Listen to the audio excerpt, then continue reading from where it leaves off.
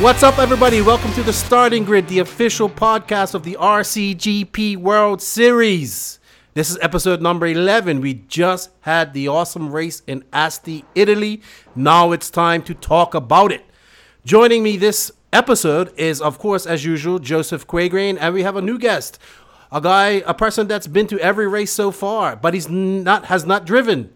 We have Leon Morel. That's how you say your last name, right? Morel? Yeah, man. Okay, Leon is the mechanic for Lee Martin of the Infinity team. How are you, Leon?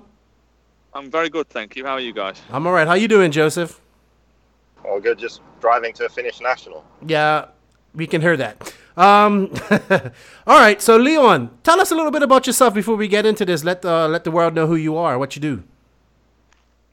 37-year-old average guy. Do my thing at work, and then at the weekends I enjoy doing my racing, and been lucky enough over the last few years to get involved with mechanicking for Lee. Mm-hmm. Just loving life and enjoying some good racing. Been over a lot of places, done a lot of things this last couple of years, and long may it continue. Do you travel with him to every race or just 8-scale races? Every 8-scale. Okay. We're away this weekend at 8-scale UK National. Mm-hmm. I don't know if you can hear, but I'm in the middle of a field at the moment, so yeah. Apologies if you get a little bit of wind noise, but it's pretty blowy out here. No problems. Away every time he goes.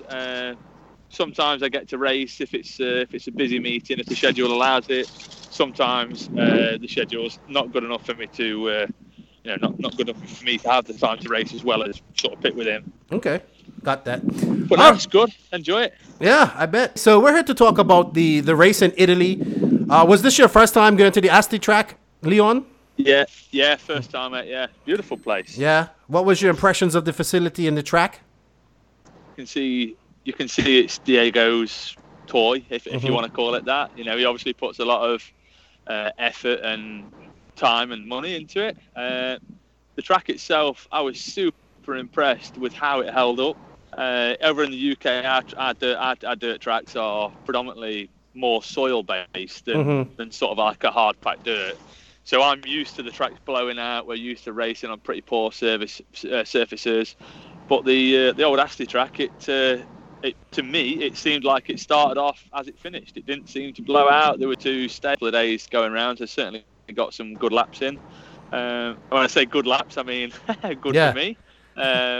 But yeah, no, super cool track. Really enjoyed it. Okay. Yeah, I've been here a long time ago, and I remember it was one of my favorite tracks in Europe, and yeah, it still is. I think it's a lot of fun to like driving it. For me, watching, I think one of the hardest parts of the track was after the straightaway, you make that 90, and then you go up to like that step to that hairpin. That I was like, I watched Boots crash right there, like right away at the start of one of his races and lose so many spots. Like I thought that was probably for me looking one of the hardest spots of the track. In the step up there on the right. Yeah. Yeah, it was really hard to jump up, keep the line tight, and do the corner quickly. So, I mean, that's kind of one of the sections where it was easy to do, but hard to do if you wanted to do it fast. Yeah. I saw a lot of guys kind of just jumping into the face of it and just kind of, bouncing up over it like that. I thought that was the safest line. Because if you tried to jump right on top of it, you would sometimes get caught up or flip or, I don't know. Just go wide. Yeah. Mostly. Okay, well, both of you have been to all three tracks. What do you rate this track compared to the other two? Go ahead, Leon. I think the look of the Philippine track was amazing. It looked spectacular, but I don't think it promoted the best racing. The jumps are very supercross. You've got massive doubles coming into like high speed banked corners. The closing speed of cars coming into an apex was a lot, particularly into that banked wall section. So I personally didn't feel the promoted that good a racing, although the track looked mint. Mm-hmm. I actually think the track was super high speed, man. Like that thing is like a speedway, flat out, full down the straight, flat out round the top left corners, and then almost like a full length straightaway down the back side. Mm-hmm. And I just felt that I don't know. I didn't really rate it. It was too big. It was almost like 6th scale. I wouldn't say 5th scale, but I'd say 6th scale. It was just big, and certainly a lot bigger than the tracks we race on in the UK. Whereas I think Asti track for me has been the. I thought some of the driving this event, the standards were pretty shitty in some cases. There was some moments that were not good, but you're always going to get that in racing. There's always going to be a bit of that, particularly when it's in this format where you're racing the entire time. That's going to happen.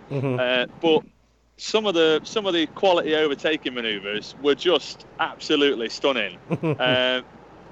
Yeah, so for me, I think I personally so far have felt the Asti track is pretty epic, but yet to go to Thunder Alley and see what they can offer. I've seen they've had a new track, the USA 8-scale track. I went to the Worlds in Vegas, so yeah, looking forward to getting over there and seeing what it's all about. Yeah, they're going to put in a new layout for that track, and I believe involved with that. So I'm pretty sure it's going to be, I think it's going to be pretty impressive when they can. The track has a lot of elevation up change, and it has a lot of potential to be really good. Okay, Joseph, how about sorry, go ahead, Leon. So will it be a new layout then for the RCGP? Joseph? Yeah, it's going to be brand new for the race. Brand new. Awesome. Fantastic. Okay, Joseph, for you, what is your opinion compared to the other tracks of Asti? Yeah, like I said, it's kind of a mix. So what we're trying to do is we try to make all the tracks a bit different so that it challenges the drivers in different ways. So we have really, technical supercross style track, and also more motocross style, more sort of Euro style flat track, and different grip levels. And just to kind of we are only going to 4 different tracks, but at least we try and get all kind of different surfaces and layouts that we can. I've enjoyed all of them so far. So that's one thing I'm happy about, that all the tracks have been good. Yeah, I definitely think that this race has been the most watched, most anticipated. The build-up was really great coming into it. Everybody was excited about it, obviously, because just prior to this, the American race was announced. But I mean, the people that watched it, that tuned in, the video that launched beforehand, the week before, was really good. It helped pump it up. So definitely, I feel each race has improved with viewership, with people getting more involved. You'd be surprised how many people still don't actually know how things work. Because I was answering a lot of questions on Facebook and people asking. The word is getting out. Obviously, we have to make America bigger and better, which it is going to be. But let's talk about the racing, because we predicted that this race would have a lot of drama. There's a lot of build-up been coming from the last 2 races.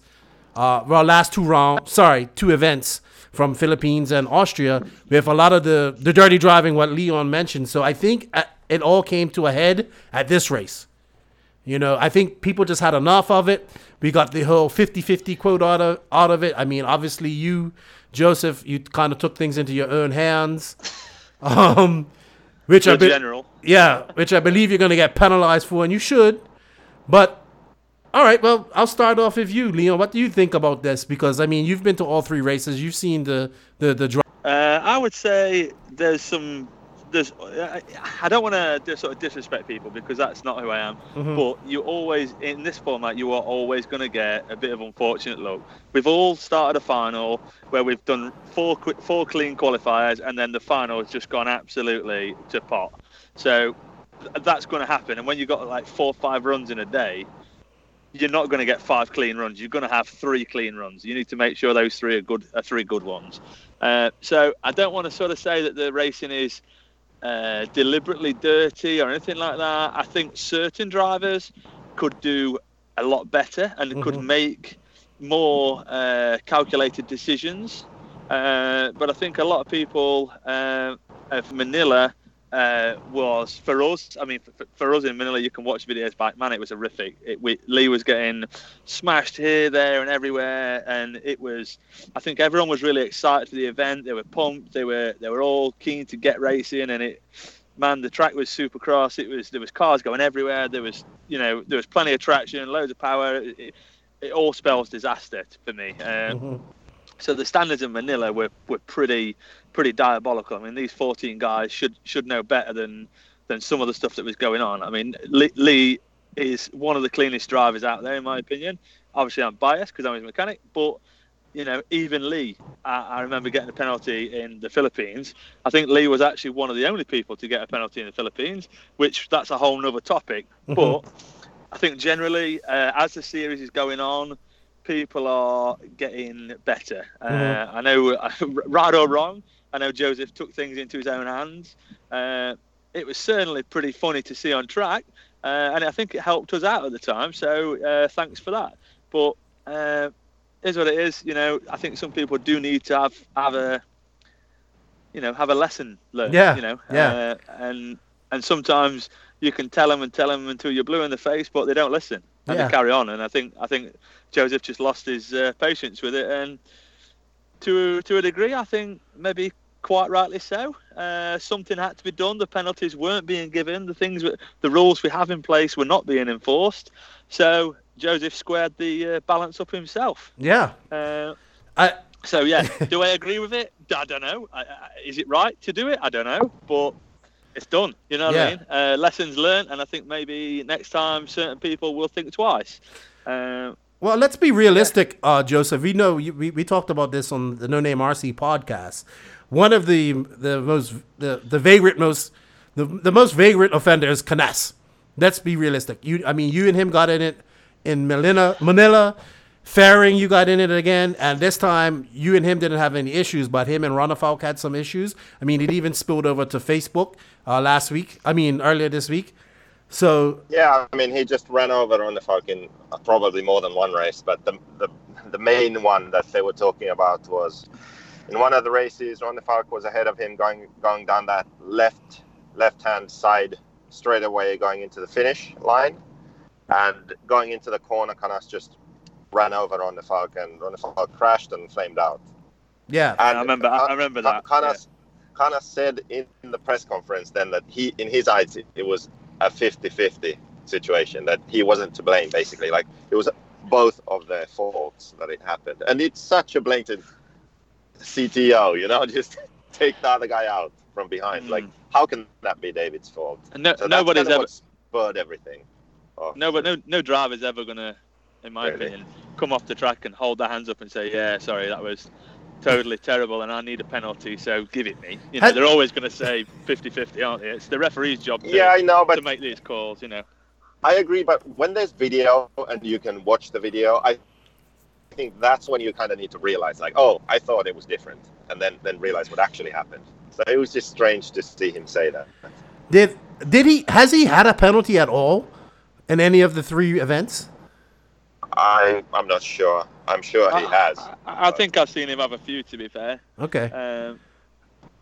Yeah, I've seen him have a few. I think he got one in Austria, certainly, because I think there was him and Robert Battier that both got stop-goes, but actually never stopped. And I remember being in the pit lane, and they were running in front of us on track, and it was like, oh, yeah, cool, let's see how much this costs them in time. And they came up the pit lane at 50 mile an hour, went down it at 50 mile an hour and straight back on the track, and it literally cost them nothing. So I know this was spoken about in the driver's briefing for this meeting, but cars physically actually have to stop. Yeah. But which is how we expect it. But I've always been told to play to the referee's whistle. If the referee's not blowing the whistle, you keep going. You know? Pretty much. Unfortunately, I think a lot of people are playing to Mao's whistle, and if they come in the pits and then they fly through at 50 and he says nothing, they're happy. They're going to do the same again.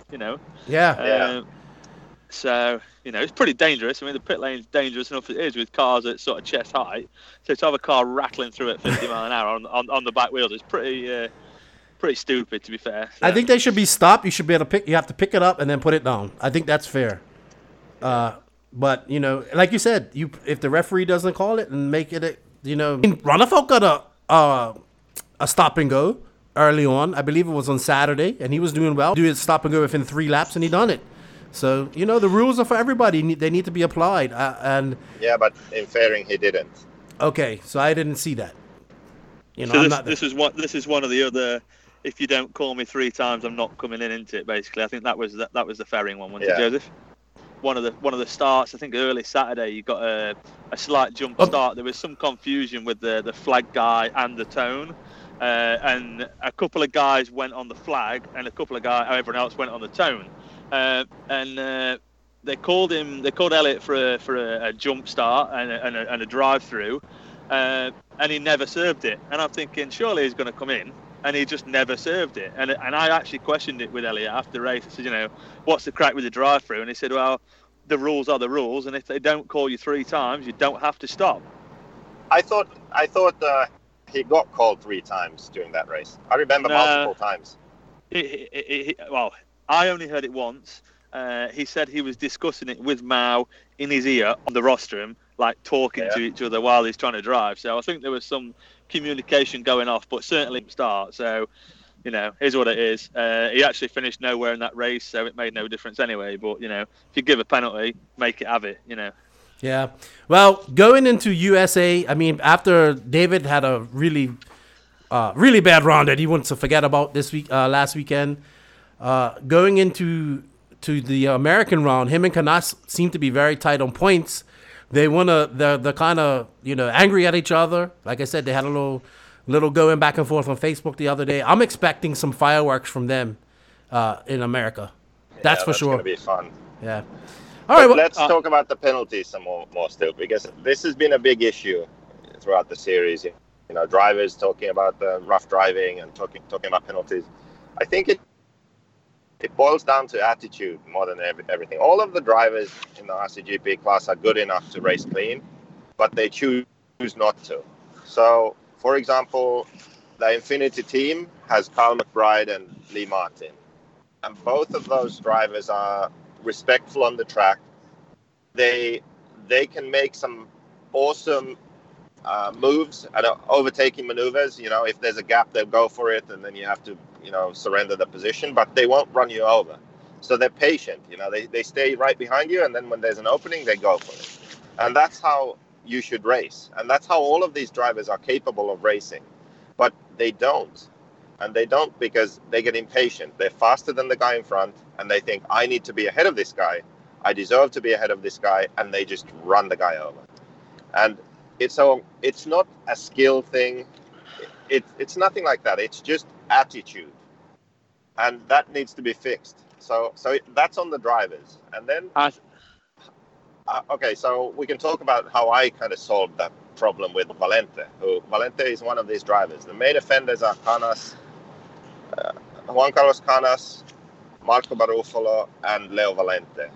So, I mean, these 3 guys just blast people off the track. Everyone knows that.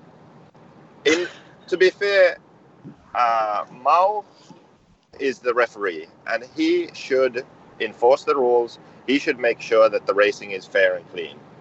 And when there are people who everyone can see, everyone knows, are not abiding by the rules, he should take them aside and talk to them and explain the situation. I know, that profiling is wrong and this and that, we're all the same. Well, in these sorts of situations, you kind of need to focus on where the problem is.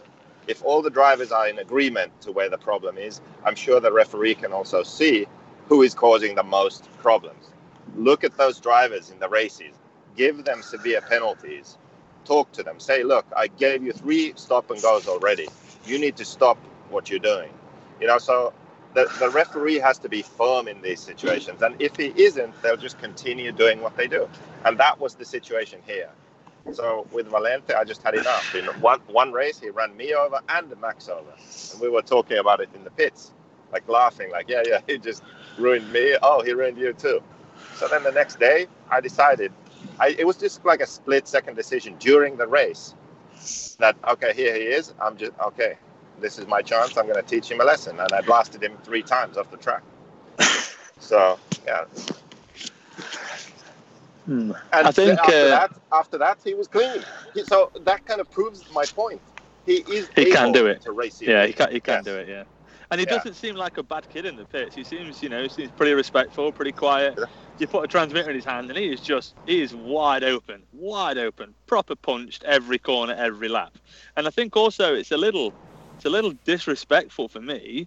And I don't want to sort of beat down anyone, but I think it's disrespectful to come into the RCGP for one run and just be a dick and crash into people. Like, man, you know what I mean? You're ruining people's championships. Just don't be a dick and race fair, and you'll get a good name and maybe get some good exposure from it. Yeah. Yeah. I think also one thing I would like to say is what you were saying about like the punishment fitting the crime. I think that is important, and I think in like your Arabian countries, if you go in a shop and you nick a chocolate bar, man, they cut your hand off. You ain't nicking a chocolate bar again. No. So do you know what you do? You go to an Arabian country, you don't nick anything because you don't want to lose your hands. And it's the same sort of logic I think needs to be applied. If it's like a half-arse stop go that's still a 50-mile-an-hour pit lane exit and don't really cost you much, it's worth taking the risk. It's worth playing to the referee's whistle. But I also do think that I don't want to be too hard on Mao because it is super difficult to see 14 cars on the track that are all racing hard as hell for positions the whole race. Yeah, it's impossible, but that's why you have to, who the problem drivers are. So you can just watch them, make sure to watch them more. And when you see something, then that's when you have to give a stop a go. You make sure they stop and hold the car for 5 seconds. Basically, their race is over, and then they continue. You have to be strict. And when you do that enough, then the racing culture will change. The drivers will learn. But when you can get away with it, with complaining to him and saying, not stopping and yelling after the race, and you kind of get away with it, that's never going to change. If you're the referee, then you have to be firm, and your way goes.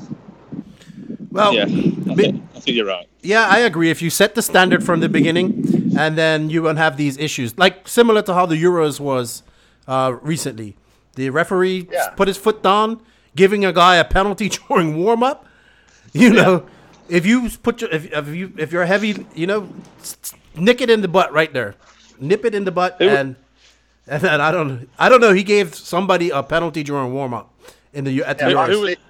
Mark Stinson is really good, I think, because he doesn't see everything, but what he sees, he acts on, and he doesn't play favoritism.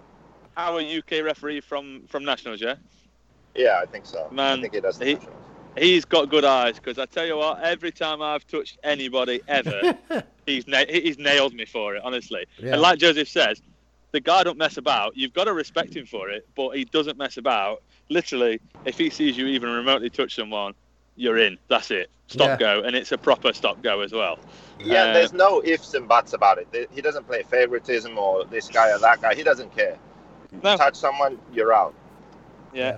And a couple of times I've come off the wrong side of it, and me and Mark have sort of had a bit of a disagreement. But as a whole, you have to say our UK certainly scene is a better place for having him as our referee, and I certainly value him as our referee, having seen what standards are like at other meetings, not just RCGP, European 10th meetings, all sorts. The guy does a good job, and he has got some good eyes, to be fair. So yeah, fair play. He's doing a good job.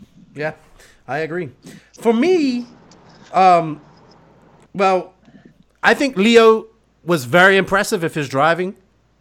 He definitely, yes, the whole dirty driving thing kind of overshadowed that, but I think out of the youngsters that came into out of him, even Ravaglia had some glimmers of brilliance, but Leo he did really well, man. That kid's very talented. I would definitely like to see him racing in some more bigger races in the future. Get him over to America maybe once or twice. He's definitely, I believe he has a future if he can just calm down and keep it on four wheels, because that's the other thing. He's fast, but he's not consistent. And he would be out there and then make a mistake and completely blow out. And I'm like, man, you can't do that. But that comes with age and maturity. So we shall see. He was impressive to me. All right. So, well, we all know Ongaro walked away with this again. You know, we made picks last week. I don't even have them written down, but I didn't even put Ongaro in. Hey, you promised me you would have the picks so we can laugh at you for being so bad. Well, I know I didn't pick Ongaro, so you can laugh at me for that. I picked I told you to get the picks ready, so I know, but I've been kind of busy the last few days, dude. I forgot. I'm sorry. Excuses. Yeah, excuses. Whatever. I didn't want Ongaro. It's not that I don't like Ongaro. I really like him. I think he's like phenomenal. I don't think there's anybody that can, when he's on and his stuff's great, like perfect, and he doesn't break. There isn't anybody out there that I think can beat him 1-on-1. The only person. And Go ahead. I'll tell you something now as well. I've watched him from the pit lane, obviously during the runs, and he is the class of the field. Yeah. He comes from the reverse grid, comes from 7th through the field. He don't drive like a dick. He ain't just knocking people's wheels off.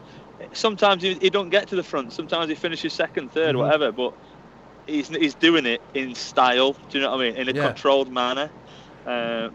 He's pretty special. To be fair, pretty special. Yeah, he just ran away with this, and he deserves the championship. Kudos to him. He done what was necessary. I just wanted the championship to come down to USA. That's why. But I mean, at the end of the day, Ronnefalk had a bad weekend, so he crashed and burned this weekend. Canas was the big winner. I'm looking at points now. Canas moved up to 2nd. He's got 85 points. Ronnefalk's got 71, and Kyle McBride's got 68. So there's still a close battle between 2nd to 4th. And Joseph, if you do well at the USA Ron, the race is between you and Cole. Cole's got 38 and you have 39, so you can feasibly come 5th overall. Okay, so that should be my goal then. Yeah. But anyway, back to Ongaro. So the crazy thing about Ongaro too, I think it was evident on this track, especially, was in a way how slow he was driving. Like his lap times were fast, but it seems like he was driving. It's strange. It's hard to explain. So when you watch someone like Boots, you can see them accelerate hard, brake, do the corner, accelerate hard. And Ongaro was more like sort of flowing around the track with lower peaks, not accelerating as hard, not braking as hard, just maintaining speed around the track. So I know from talking to some of the guys in the pits, this is something that David has been working on recently, to be less harsh on the car, to be smoother on the tyres, to use less gas. So that's apparently where they're going. I think I remember Portugal Euros a couple of years ago. Man, the guy was like, you were 4-wheel drifting around some of the corners all the time. And like you said, Joseph, he's been really, I want to say, controlled. Yeah, it's interesting. Who told you he's been working on that? We can't discuss information like that. Oh, okay. Well, anyway, it's interesting that you say that, because that's something I noticed. And when I noticed it, I was thinking like he usually isn't like that. I always felt like he was more aggressive, but this race especially, I noticed how smooth he was. I think from memory. From memory, I don't quote me because we're chatting to hundreds of people every event, and I'm terrible with names. But I think it was Nicola from Hot Race, because we were discussing Marco's tyre wear. I know he came over and had a look at Lee's tyres and had a look at the matching tyre from Baruffalo's car. And Baruffalo's tyres after 15 minutes were absolutely bald. They were bald. And I remember quoting part of the film. Have you guys seen Days of Thunder? Yes. You know the scene where Harry's like chatting about, you do 50 laps anywhere you want, and you do 50 laps my way, and if you do, I'm going to beat you. You know, all that sort of scene. He showed him his tires. They actually went home that night and downloaded the movie and watched it. Oh, really? Yeah. So when we had the conversation about smoothness and stuff like this, I'm sure this is where it was coming, and it was said that this is something that Ongaro has been working on, has been trying to be kinder to the car and kinder on the engine, and just perfect his game. I don't know how you can get any better, but he's trying. So this is why he's staying at the front. Yeah, that's interesting. So we're obviously in the same race, so I couldn't watch him too much. But in the main, when he left me, that's when I noticed that, because maybe I would hang with him for half a lap, and I would see like, wow, he's actually not going so fast in this section, and then we go into some like chicane section or something, and he just keeps the same speed, like doesn't slow down going through it. But in other sections, it would seem like he's going slower than what I expected. So it's funny. It was interesting. I had a buddy who watched it, and he just hit me up, and he goes, he doesn't even look like he's trying out there. That's exactly how he said. That's how it looks like. Like he's just, yeah, okay, jump, flip my wheels. Oh yeah, I land her perfectly. You know, he made I think you could count the mistakes he made on one hand the whole weekend. That's impressive. And that's how he wins. When you do that, it looks easy, but it's so hard to do. It's so hard to go that speed and make it look easy.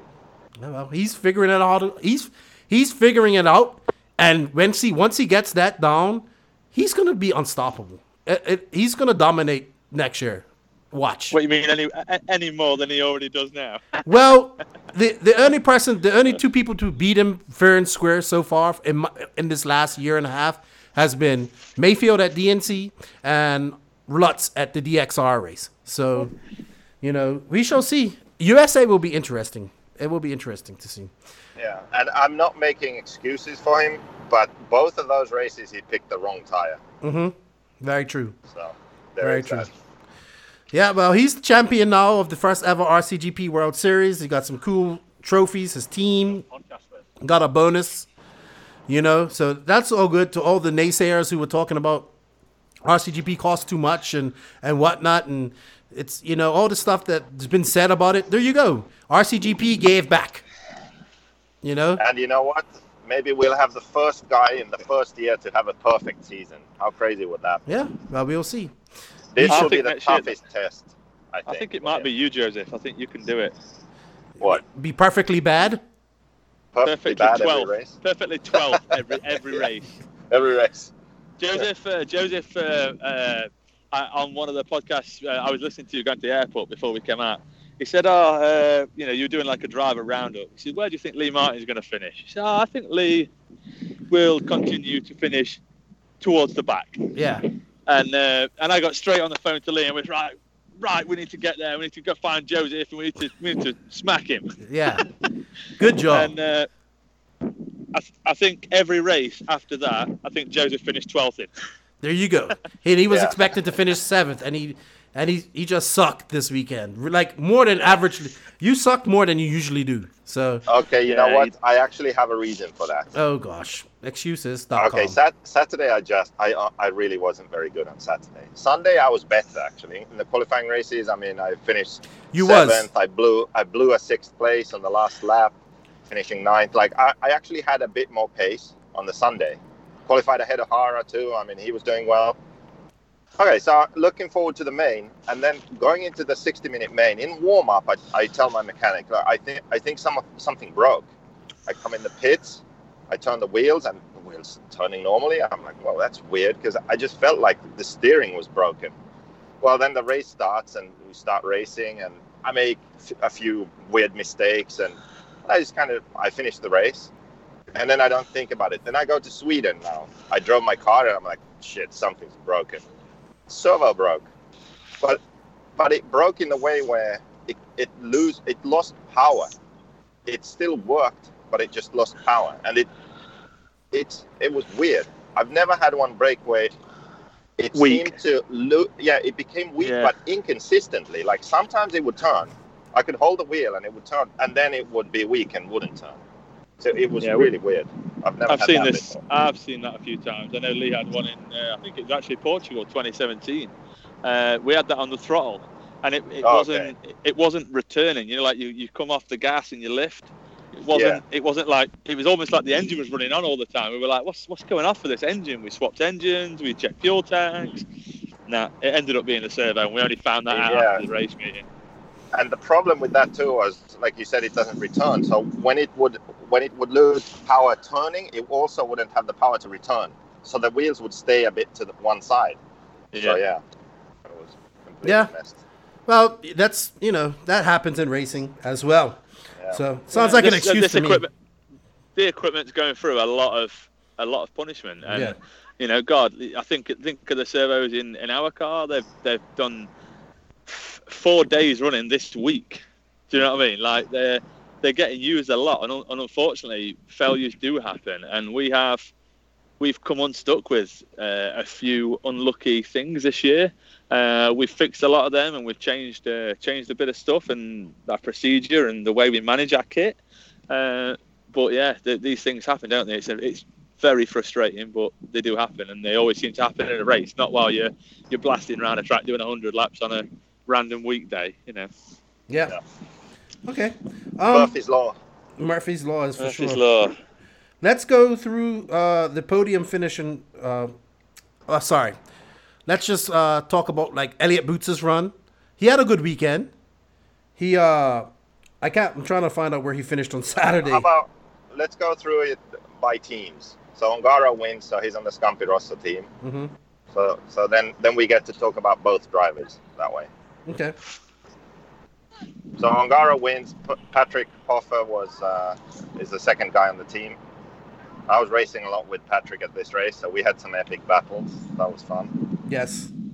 He did. He finished near the back of the pack, but he didn't finish last. No, and you know what? He's scraping enough points to where Scampi is looking good to win both the driver and the team championship. So yeah, it will be tough to beat, though. They have Canas and Cavalieri in America, so Hoffer is going to have some good runs, and Ongaro is going to have to win, and they can win the team championship. Yeah. Or maybe the general gets involved, dishes out some lessons. The general. Well, the general, S-Works, who knows? It really is up to Canas himself. Yeah.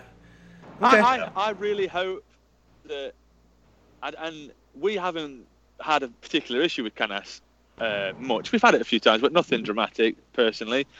But I really hope he goes out there and says, you know what, like, I'm going to show him, because he is a class driver. He has got some skills. If he just knocks it down 3% and calculates it a bit more, man, that guy's going to be he's going to be untouchable, because he has got some speed. Most definitely. You can always teach your driver to be cleaner, but you can't teach him speed, I'm afraid. I'm curious to see how he does in a pure US style track in America. That's going to be interesting. Yeah. Well, let's talk about the S-Works team of Canas and Boots. Yeah.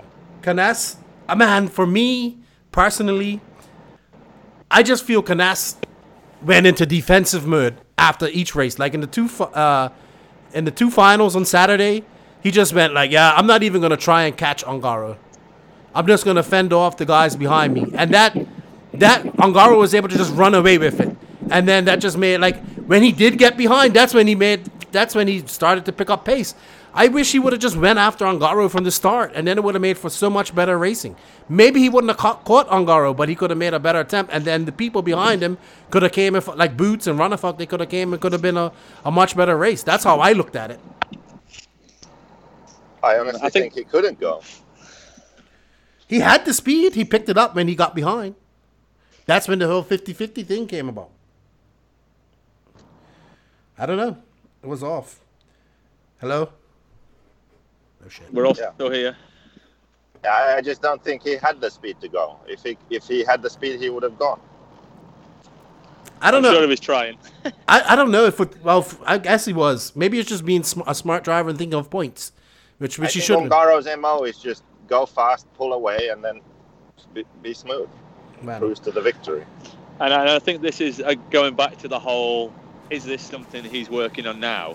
Did he just gap him at the start, effectively like the F1, just manage the sort of DRS gap, get a couple of seconds up the road and then just monitor that. Yeah. Go as fast as you need to go.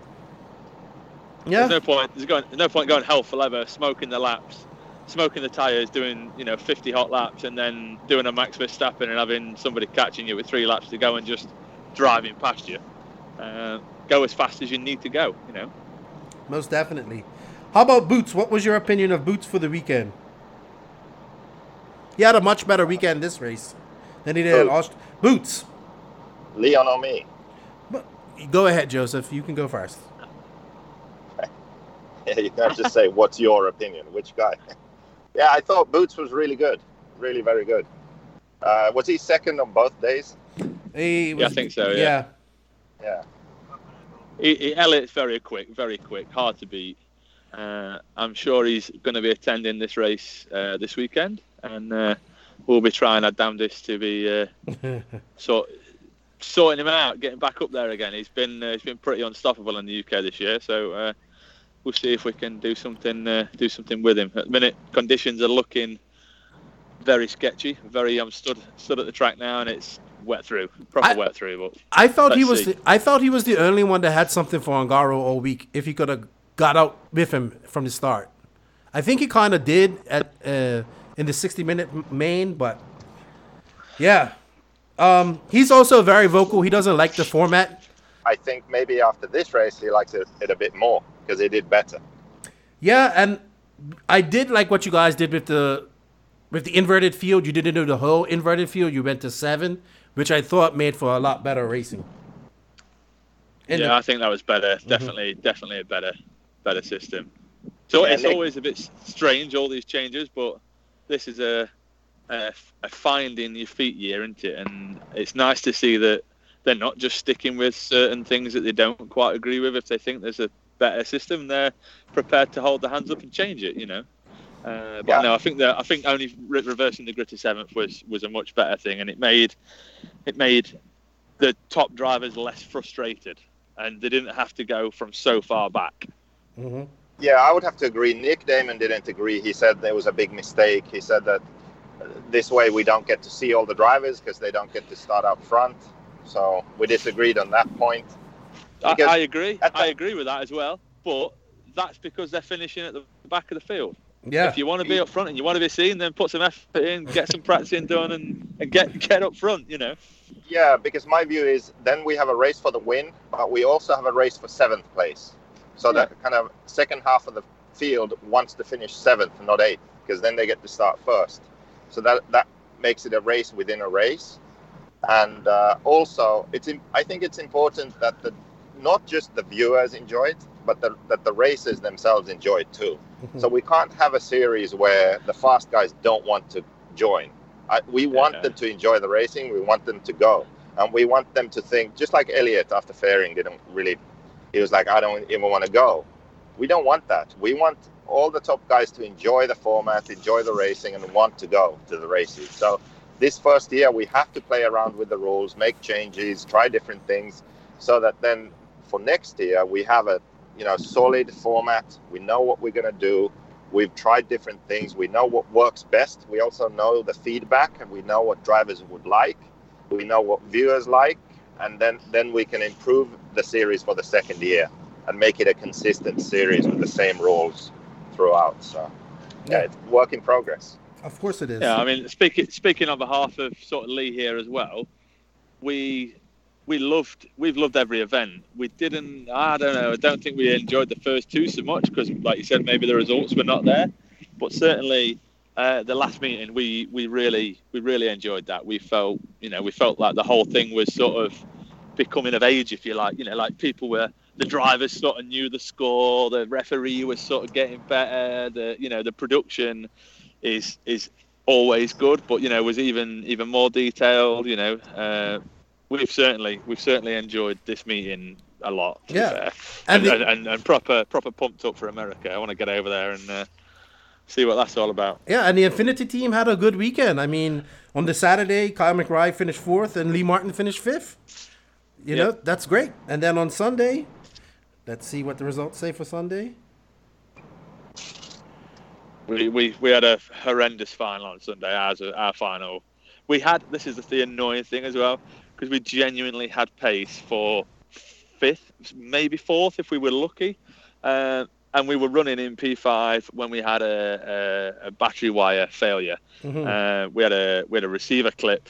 We have a link wire from the battery to the receiver because we've never trusted switches, and we had the clip separated and the wire came slightly out. It was like just connecting, so like it would disconnect and then reconnect, and it was just messing about, and we couldn't spot it because it looked connected. Yes. So we messed about with it, reconnected it, and it worked. He went out the pit lane, back up to pace. Yeah, it cost us a couple of laps, but we were still 8th, 9th, possible, maybe try and salvage something. And then the same thing happened again. It was that, that back chicane, Joseph, it's like a real quick coming towards the hairpin before you go onto the back straight away. He just kept clipping the pipe on the inside because the quick lads were jumping the hose. If you look on the pictures, the inside, so the outside of the hose had tyre marks all over it, where the outside wheel of the car was like landing on the white pipe.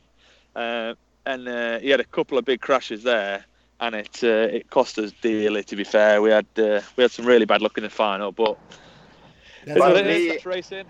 Yeah, Lee was really quick at this race in the qualifying races and in the main. So what do you attribute his improved pace to? What changed from the earlier round? To prove you wrong. Prove you wrong, was it man. only me? Was it me, my motivation, or was there something else to it? No, I mean, like, we weren't miles off the pace in the Philippines. Yeah, we weren't front running, but we were really unlucky with some takeouts. We had a couple of stupid failures, just silly things, nothing that should even happen. Austria, yeah, again, our pace was not amazing, but it wasn't terrible. A couple of good races. Going to the main, I think I actually heard you say this as well. When we presumed at the time we had a front bearing fail on the engine. Because it was like running lean and running on, and I opened the shell in the pit lane and there was fuel everywhere, and it just looked horrific. So we stopped the motor because we didn't want to sort of damage anything too much. And it turns out when we get home and investigate that in Austria, where they'd been pulling the fuel pipes off the carburetor to check the capacity of the fuel tank, they must have been like pulling them at an angle to like get it off. And the little brass, the little brass fitting that you push the pipe onto, had cut through the side of the pipe going in on the end.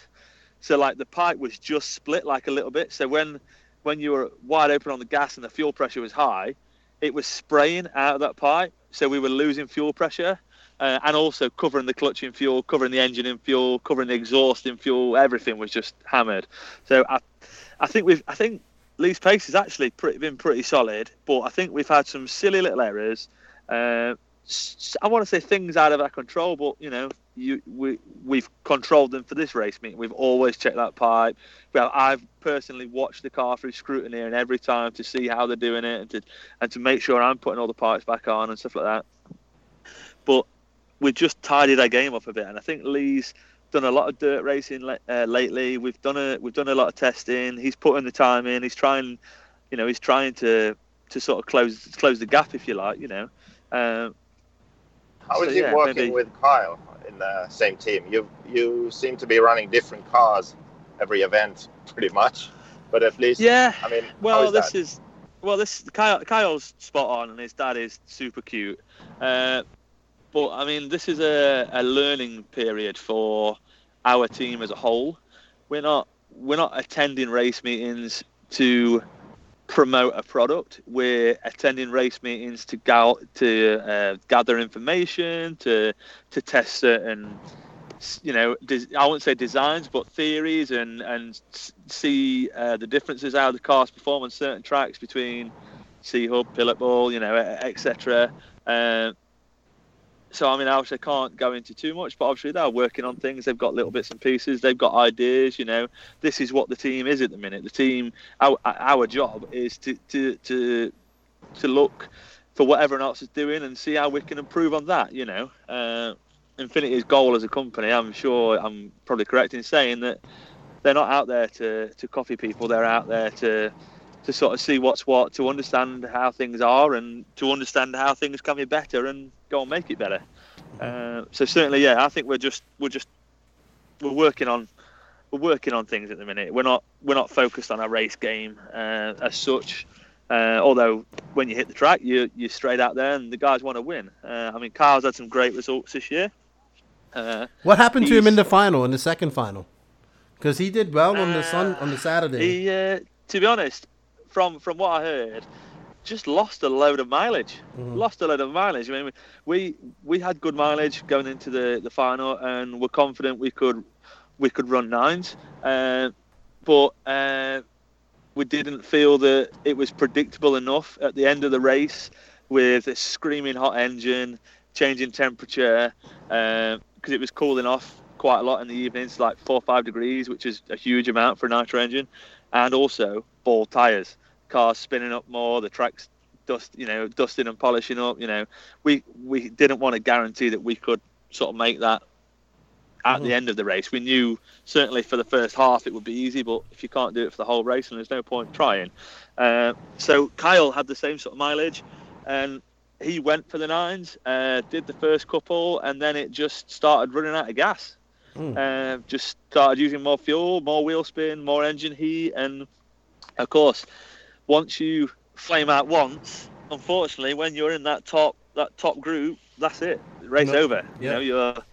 You're stuck. For sure. So yeah, it was unfortunate, but again, Kyle showed great pace, and I'm sure coming into America he'll be working on his game, practicing in the week, and making sure that his kit's in top form, ready to try and give it to him again. For sure. I saw that Kyle runs Proline tires, but I believe Lee is not sponsored by a tire company, so he mainly seemed to be running hot race tires at this race. Yeah, this is what we ran in this race. They were good. They were fine. Nicola's a super nice guy.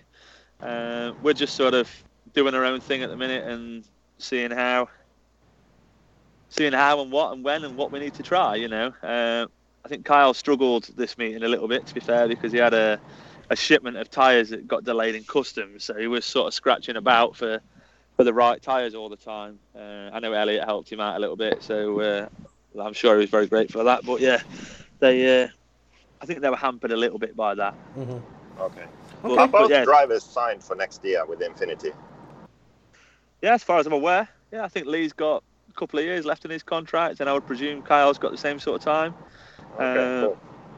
Okay. Yeah, I mean, I don't know that for an actual fact, but I'm just presuming that they're both certainly signing for a period. Yeah, I'm sure. In fact, I'm sure Kyle's there next year. Yeah, and I hope he is.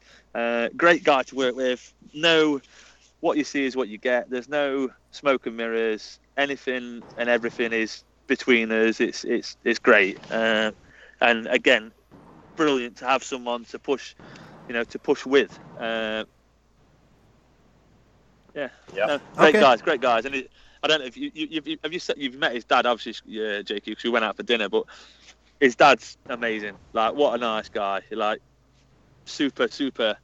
I hope when I'm older and my boys racing, whether you choose to race or ballet dance or whatever, if I'm supporting him, I hope I can be half as committed as Scott. He's super nice and puts a lot of effort in. Good stuff. All right, let's move on to the HB team. Which, wow, I'm really disappointed with Ronnefalk, because I'm thinking, yeah, he did well at the Euros. He became 8-scale Euros. He just won 4-wheel drive Euros. He's coming in on a high, and then he just had a weekend you want to forget. Finishing 6th on the Saturday, with Hara coming in in 11th, and on the Sunday, he, obviously he broke, so he finished last, and Hara finished 12th. So HB lost a lot of points in the team championship. It put Ronnefalk back into 3rd. Just a weekend they wanted to forget. I understand why they brought Hara on instead of Cole, because obviously he had to come over for the European thing with his new promotion, a new becoming a HB employee. But man, I really feel bad for Ronnefalk, man. He was my pick. I wanted him to win, and he I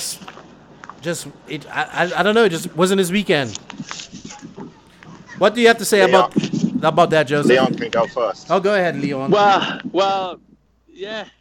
I think upset the balance a little bit. I think Hara showed some good speed, but I think when David gets a bit of rough luck, I think it really frustrates him. The guy just all about winning. Mm-hmm. He wants to win everything, and you can see that in his emotions. His dad in the pit lane. They're just out there. They're out there to push on Garo for first and nothing but first.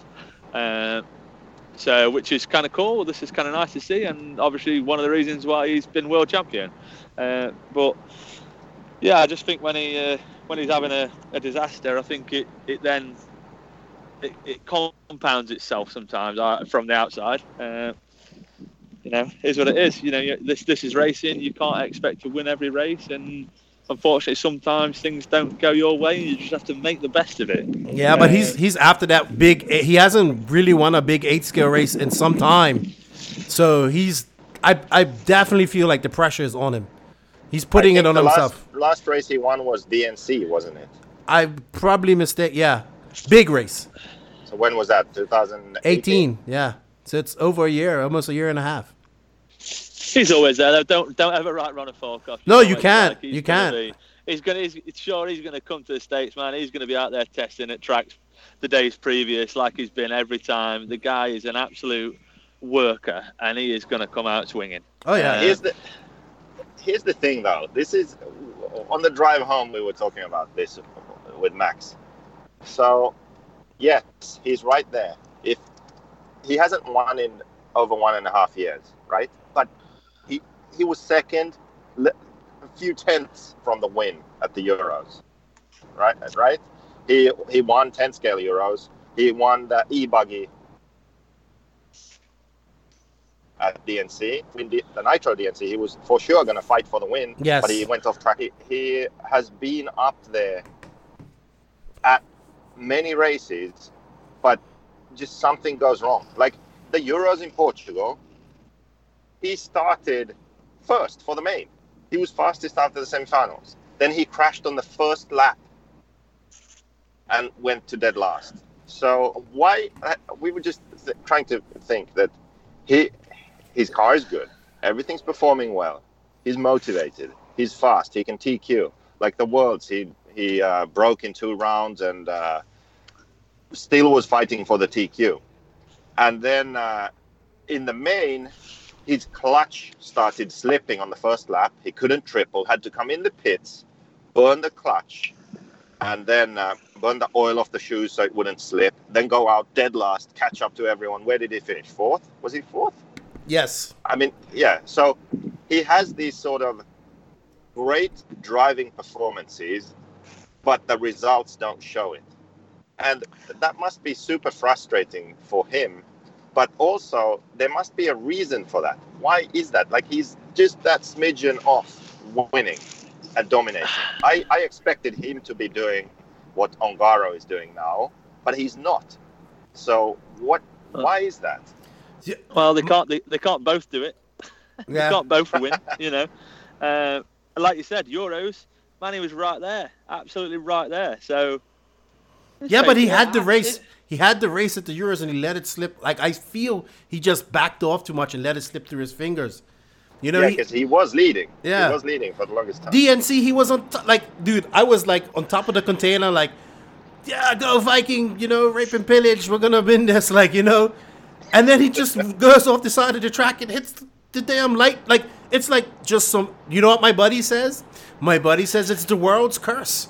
But look at Ongaro. Like, it's not affecting him. Okay, Okay, this is the best we could jump up with. Okay. So the theory is that what has changed in Ronnie Falk's program? He used to be the guy, he could put city blocks on and he would go out there and he would TQ. So what's changed? The only thing that has changed is he doesn't really have people in his corner, or as many people in his corner doing the wrenching, this and that. He does the wrenching, okay? It's by choice. His father was there now. Adrian was working with Hara. His father was working with him, with David. But he does a lot of wrenching. He glues his tires, does this, does that. And he doesn't only focus on driving like I think he used to. And so this was the theory we came up with. That, like, maybe that makes a difference. Maybe he isn't watching the track as much. Maybe he isn't thinking about his lines or his driving or his racing and he's sort of thinking about setup and working on his car and that. And then we say, well, Mayfield does his own wrenching. So, but then again, maybe Mayfield could be better too if he had someone working. Mayfield's got Adam Drake, got Jason Rona, and these guys watching the track for him. And these guys are, Drake is, like you can't. Drake is knowledgeable. Like Jason Runner is knowledgeable. Yeah, but David has Adrian too. It's yes, but different. You do it Adrian yourself. Yeah, I agree. I don't know, man. It's something. It could be the reason. I mean, he's there. He's just a hair away from I don't know what's going on. I don't know. You can't. If he turns up to the next RCGP and absolutely annihilates everyone, we'll be like, okay. I wouldn't put it past him. I wouldn't put it past him. I cannot not pick him. He easily could, but he would need to keep on Super doing quick. that then for the next year. Yeah. I don't know. It's a shame. I mean, I'm sure he will come around. I hope he does blow the doors off everybody at Thunder Alley. I'm sure he's even more motivated now. He's gonna hear this. He's been motivated, and he has he's one of his idols, I guess, is Zlatan Ibrahimovic, the Swedish football player, and he's super cocky and arrogant, and Zlatan the lion, the king, all of that stuff. Mm-hmm. And David is like that, but I guess he doesn't show that too much, like in public. But if you know him, like I've spent some time with him in Spain when we were practicing and all that, like he talks massive shit on me always. Doesn't everybody? He's the best. We message sometimes, if we message each other something, he's like, of course he's gonna win, he's got this, and so he's super, super confident. But I don't think that's a problem. He's super motivated. I don't think that's a problem. It's just like he's so close. Yeah. It's just I don't know. I don't know either. Looking forward to this US race for sure. Yeah. See what he does. Well, let's move on because I'm looking at the results, and this kind of, I didn't even realize, but Beach RC had a decent weekend.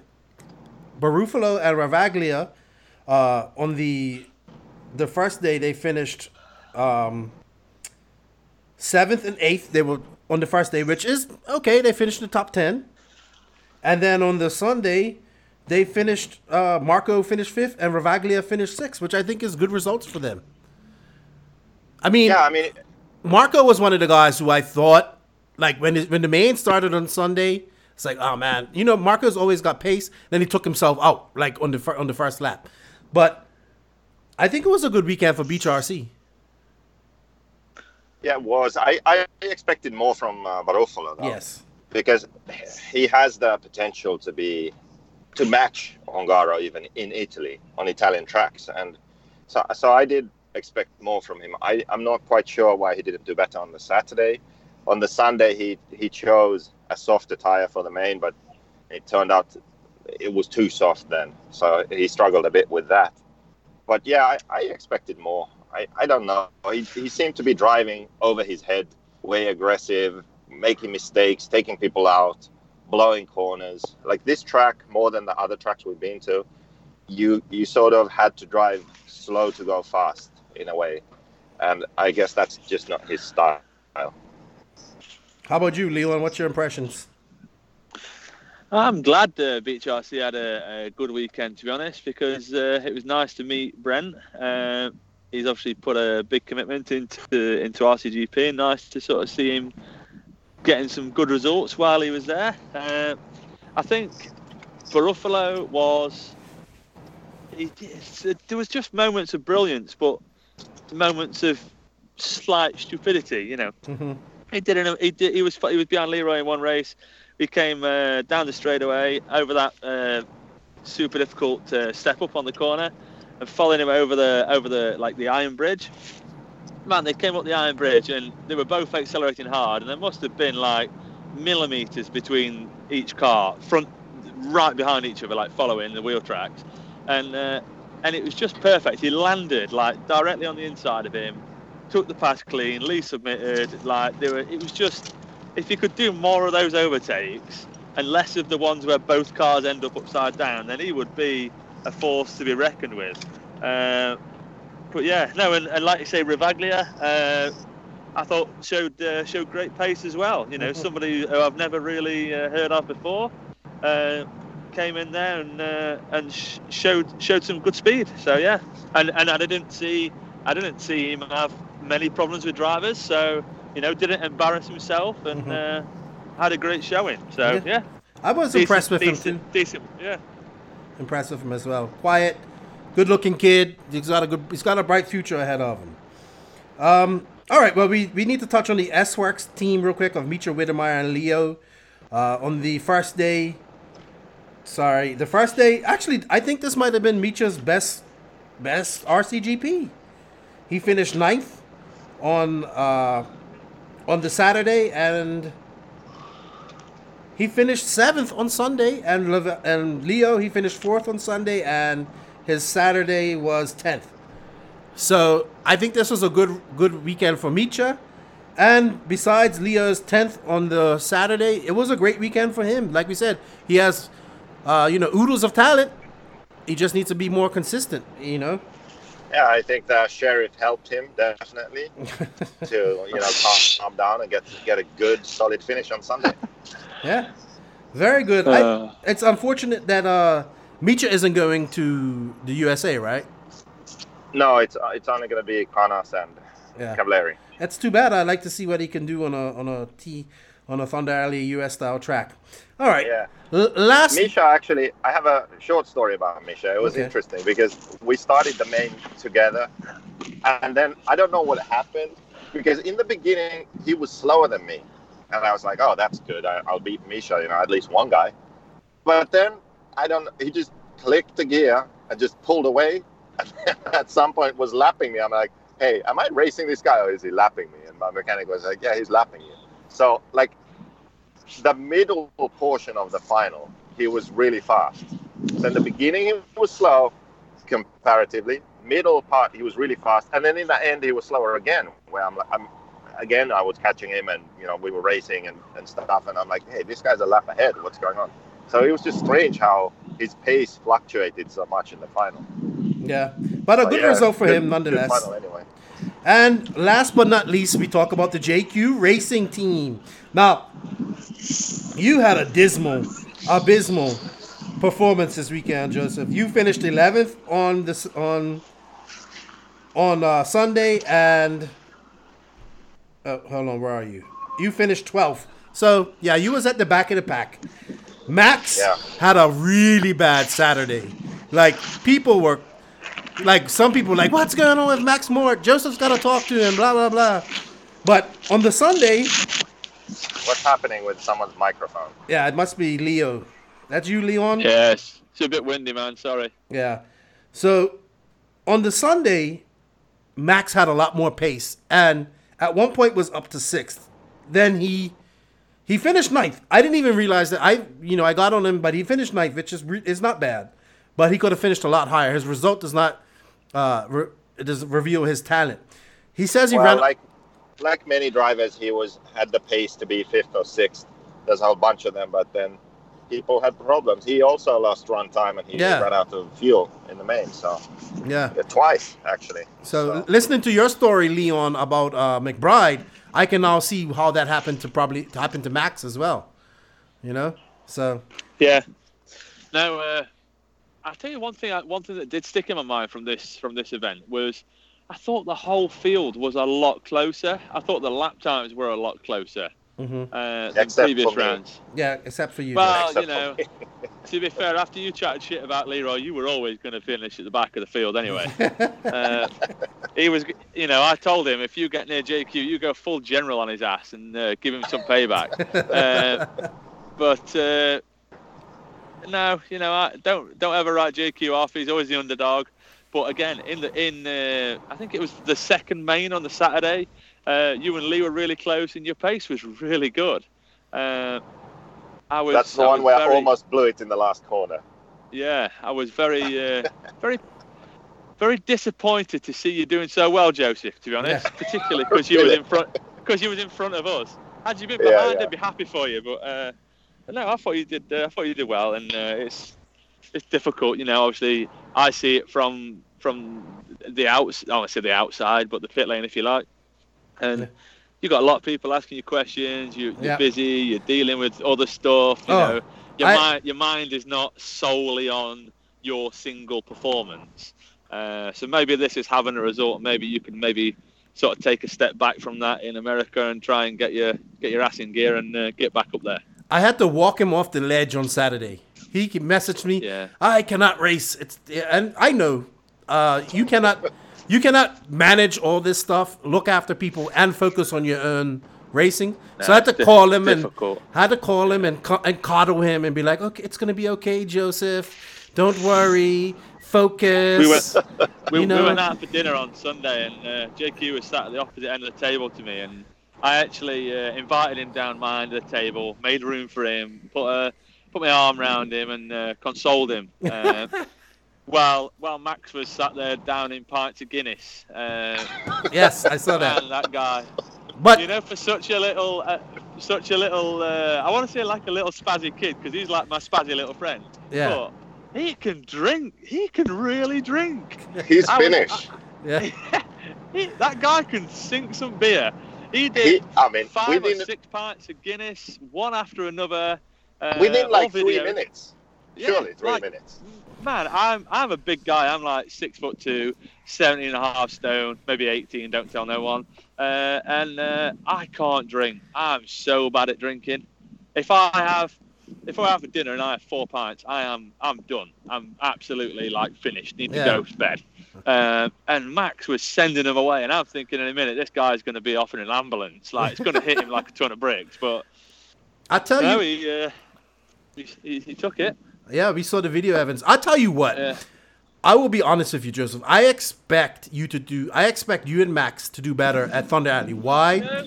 You've had countless laps at Thunder Alley. It's like your home track when you go to California. Max seems to excel at these Supercross style American tracks. Obviously did well at DNC. I think it's gonna be interesting. I definitely think it's gonna be interesting, and I'm expecting better results from both of you at this race. The car's really good on those kind of tracks, and the J Concepts tires are really good too. Yeah. So. And that's another thing. Wasn't Max the only one in the whole group on J Concepts tires? You had some too. Yeah, I believe so.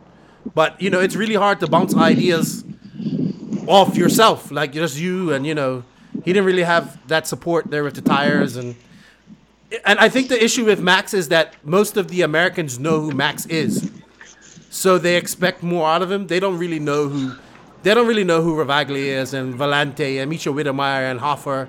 They know Max, so they expect a lot more of him. But I do too. But I think this next race should be good for you guys. All right. Well, we've been at this for an hour and 15 minutes. You got anything to say before we sign off, Leon? No, I'd just like to just say thanks to you guys for having me on. Thanks to Lee for his support and taking me with him on this journey, if you like. Thank you to Kyle and Scott, part of the Infinity team, and Alessandro and the other guys for looking after me and making me feel so welcome. And last but not least, thanks to all the RCGP crew for taking the plunge, putting their own money into this, and doing a good job. I genuinely think they're learning every race, and every race is getting better. Every race is getting more support. Now the RC2 class has gone wild in America. I think it's positive times for the RCGP, and let's hope people look from the outside, other manufacturers, and they get involved, and let's make something of it. I think it could be really good, but just takes a bit of a plunge. How about you, Joseph? Any closing comments before we sign off? Yeah, I'm really happy to see that the RC2 class filled up so quick in America. I'm excited to see what they think of the format, because it's more heads-up racing.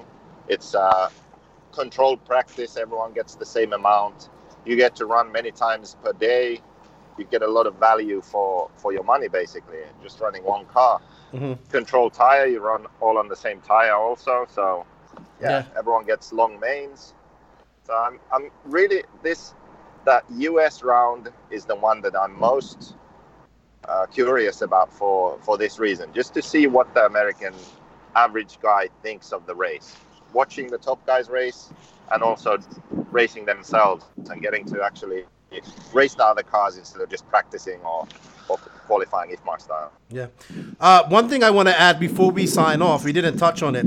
I want to say congratulations to Hampus Berg for winning the RC2 European Championship side of the of RCGP. He did really well. He didn't win the race there, but he came third, and that allowed him to win the championship that they have for the 2 races. So, good stuff. Yeah, he gets a wildcard spot now for next year. So he gets to race in the RCGP class one time. Him and Pele. Yeah. That's something worth competing for, isn't it? That's going to be pretty special. Yeah, I agree. So congratulations to Hampus. Congratulations. I think it was a great event. Congratulations to Diego for a beautiful track. It looked really nice. Talking to Brent this morning, he had a lot of fun. Talking to you, Leon, sounds like you had fun. Joseph, I think this was the best event by far. Obviously, he didn't have the numbers of RC2, but talking to like Mario, who went to the Philippines and also came to this race, he said it was great.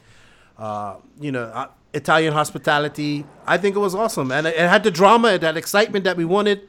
So, yeah, I'm all happy about that. And I'm looking forward to the USA run. And I want to thank you, Leon, for coming on. I appreciate it. Buddy, no problem. We need to get you on some more. I love your perspective of things. Thank you, Joseph, for your time.